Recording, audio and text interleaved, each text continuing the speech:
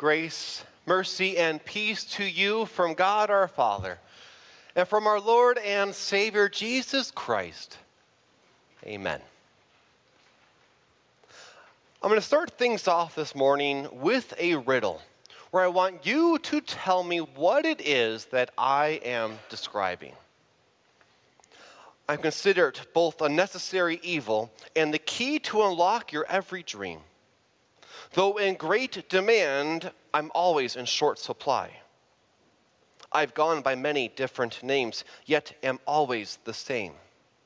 What am I?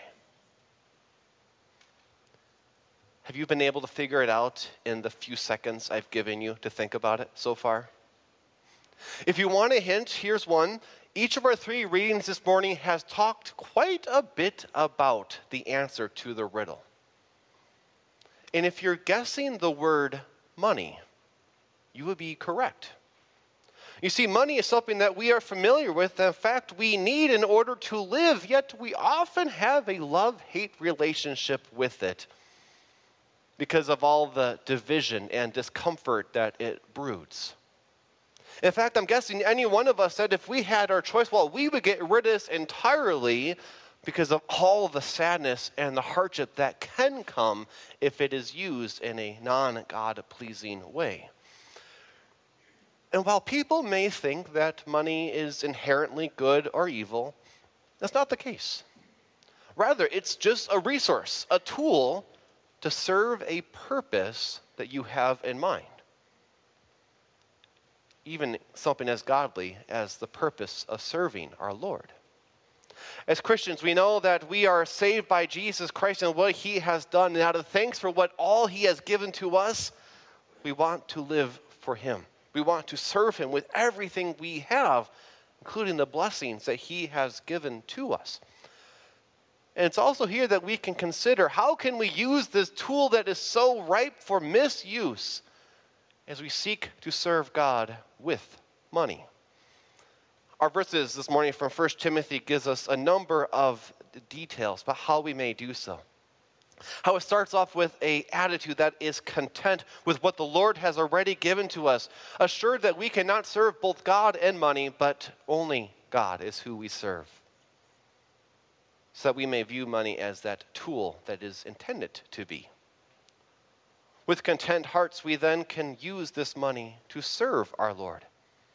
As we seek to love our neighbor and so complete our godly enjoyment, as we show him our thanks in these very real and realistic ways. If you were to define the word contentment, it would be harder to do something better than this, as being satisfied with what God has already blessed you with. I'm partial to that definition myself, at least for a few reasons. One is because it puts the focus on God and what he does for us. And that's always a good place to start with anything. Secondly, it keeps the door open for the Lord. So if he wants to bless us with more blessings, we'll gladly accept it. But if he chooses not to, we don't hold it against him either. But here's the key thing to contentment, is that it is an attitude. A mindset that each and every person can have regardless of how richly the Lord has blessed them. Because they have what the Lord wants them to have. However, when that contentment is lacking, that's then when you can see how the love of money can step in. To try to fill that hole, to bring you that contentment. Why, with money, you can buy those desired possessions and those memorable experiences to make you feel whole, that you are truly enjoying all that life can offer to you right now and in this moment. With money, you often get respect. Because at least in America, we equate riches with success. And you must be doing something right if you have riches. And who doesn't like to be respected by other people? Or perhaps we seek that sense of contentment for future days by building up that nest egg, by building up that rainy day fund. A love of money so we can get such a wide amount so we can weather any storm that comes across us, to know that I'm good to go and got nothing to worry about because of what I got for me in the bank. with this lack of contentment, we often come to one of the most misquoted verses of the entire Bible, where it goes like this: "For the love of money is a root of all sorts of evil." You'll notice that says that is the love of money, not money in and of itself. That is a source of many evils. While indeed there are other sources that lead to sin, a love of money is one that certainly contributes to that. The greed and envy and coveting that is part and parcel of the love of money so easily fester into those sins of stealing, dishonest dealing, bodily harm, and slanderous words. The time and attention the person once put to God and his word has now been redirected in a wrong way to money and what it offers. And how easily that love of money can send somebody off on a path that is fraught with traps, temptations, foolish and harmful desires, and if left unchecked, to ultimately leave you in the destruction and ruin of hell itself. You see, if you have a love of money, you can't serve both God and money. There's only one. And we know who that master truly is. And I'm certain you can think of any number of people whose lives have gone from good to complete worst, all because it started with the love of money. And where did that love of money probably come from? For not being content with what God has already blessed them with. However, let me ask about you. Are you content with what God has already blessed you with? Do you have a love of money residing in some part of your heart? If we're being honest with ourselves, there's at least some love of money within each and every one of us. Because we always want more than what we currently have. We live in a materialistic society that finds its value in the possessions and the things that we have around us. Bombarded by advertisements for the next best thing. And until you have it, well, you are missing out. And you better get that as soon as you can. We fall for money's false allure and its promise that if I just get this one thing, then I'll be satisfied. But that one thing becomes another one thing, to be another one thing, and you never reach the end of that progression. Or perhaps we see how the troubles are happening in this world, and it seems that those who are rich, they're above it all. Their lives are seemingly more peaceful than the rest of us common people.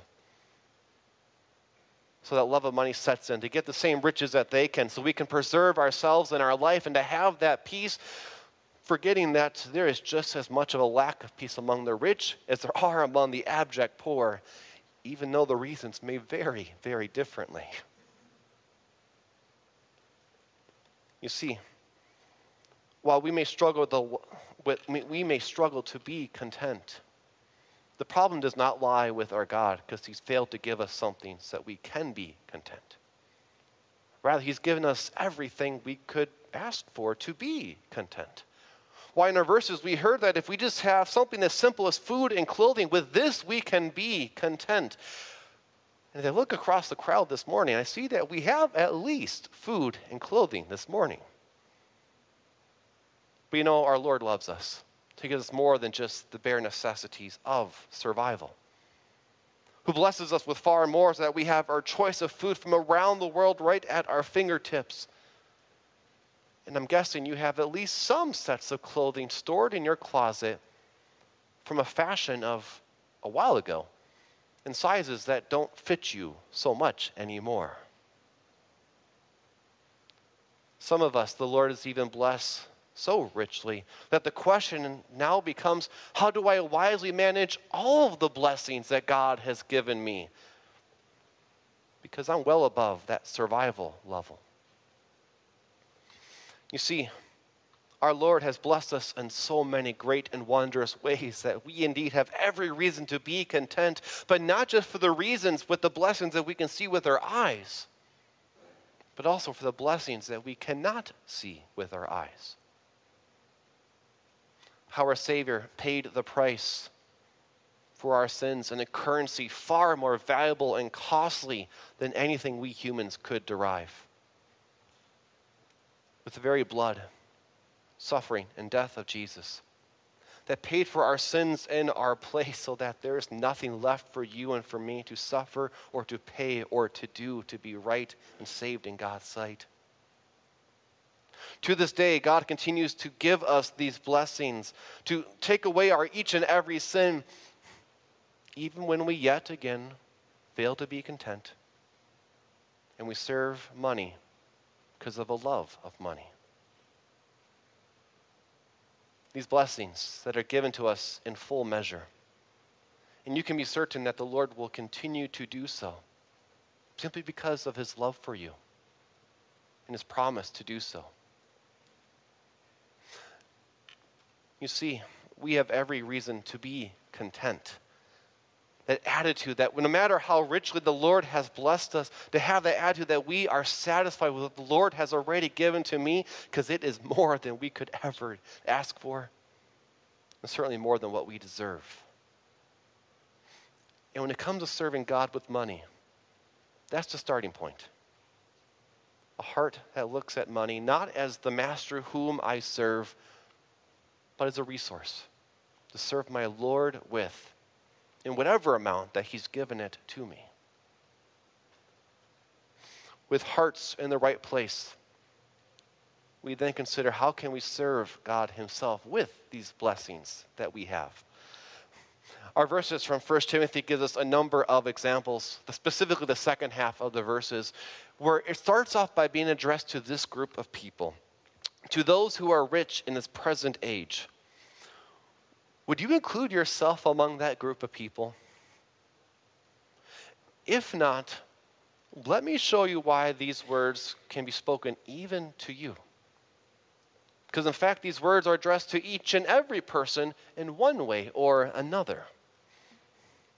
As Americans, the Lord has blessed us with so many riches that we often confuse what our wants and our needs actually truly are. And globally speaking, there are billions of people who would love to make the starting minimum salary for the federal poverty rate, which is $13,590 a year for a one-person household. That's not much by our standards, but by others, whew, that's a good way of living right there. But regardless of what our annual income is or is not, we also have the universal principle given to us concerning our use of money. What was spoken to us in our gospel this morning, where Jesus said, the person who is faithful with very little is also faithful with much. And the person who is unrighteous with very little is also unrighteous with much.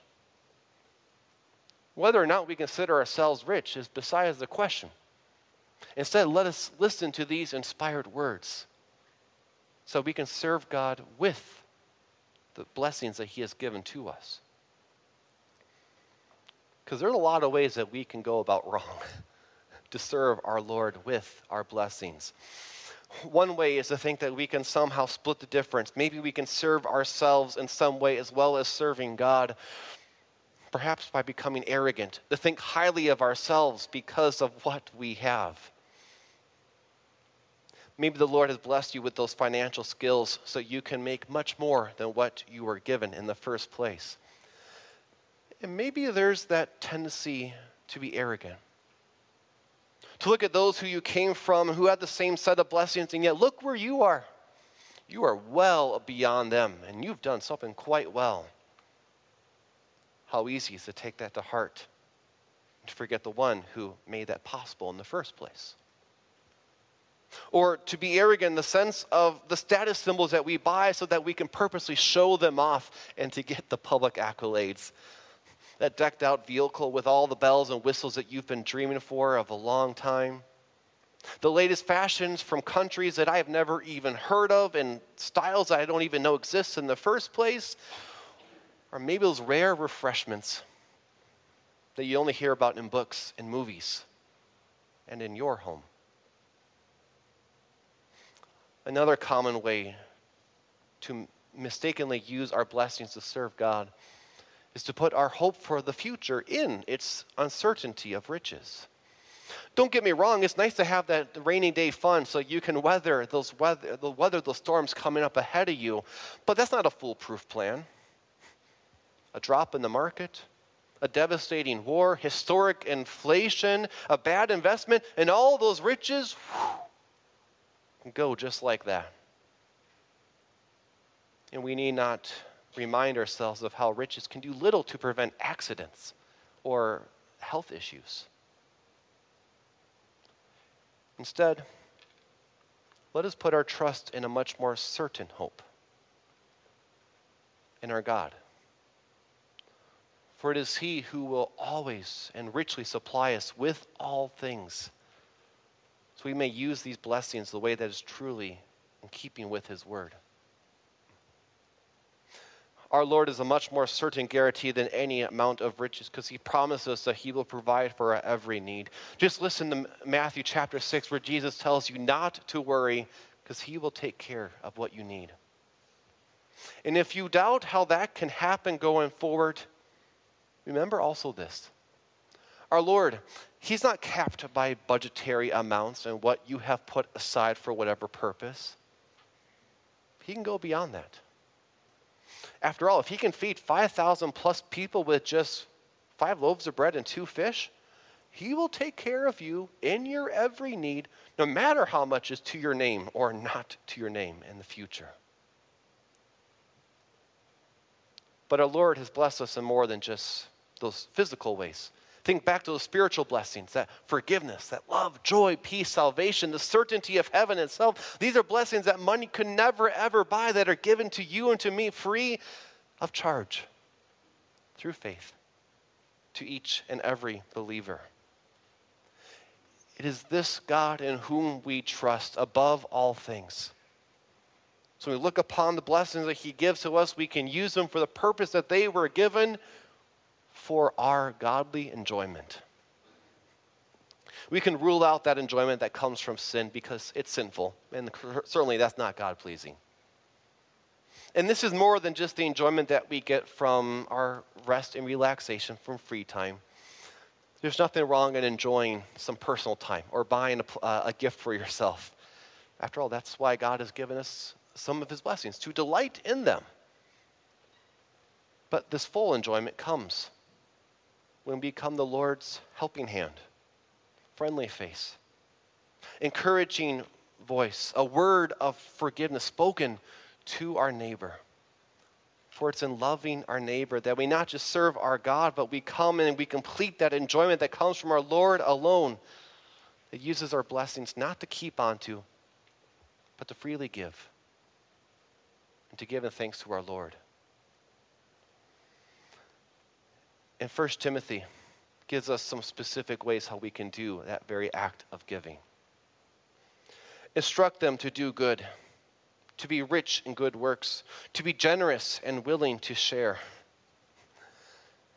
It may seem strange to you to positively mention the word good works in the Wisconsin Lutheran Church, but it's not out of place. Because whenever any Christian does anything according to God's will, with an unselfish motivation, they do that good work. And to be rich in them, as we're just told to here, well, that means that it's a regular habit to do these wonderful things. To be generous and willing to share means that we are willing to give of ourselves the very blessings that God has given to us, so others can delight in them just as we ourselves have. And in many ways, when we look at this whole idea, how can we use our blessings to serve God? It's summed up in Jesus' own words. How it is more blessed to give than to receive. And you don't have to look very far to see how true it is that it is more blessed to give than receive. Why, here at Grace, every Sunday morning, we have an opportunity to show our thanks to our Lord with our offerings. And if you forget on Sunday morning, there's online giving, which is working 24/7. So you can delight as you participate in carrying out the cross and spreading God's word with our community right here in southern Arizona. There are many fine organizations in Tucson that can love our neighbor that we're not set up to do as a church family. to be that salt of the world. And don't forget those individuals that you personally know, who you can be God's helping hand, friendly face, encouraging word, and a word of promise to, as you share the love of Christ with them in a personal and authentic way. But no matter what combination you choose to do of these, know this, that money is not the Lord you're serving. It's the Lord himself you serve with the blessings he's given to you, such as this tool called money. We often have a love-hate relationship with this blessing that God has given to us because of the discomfort and the division that money often broods. And yet it is not inherently good or bad. It's a tool to serve a purpose. As we Christians consider our purpose to thankfully serve our God in everything because of all that he has done for us, we see money as one of those tools to do that very thing. And what a wonderful tool it can be. We start with a content heart that is satisfied with what our Lord has already blessed us with, so that we view money not as the one we're trying to serve, but rather as a resource and nothing else to serve our Lord with.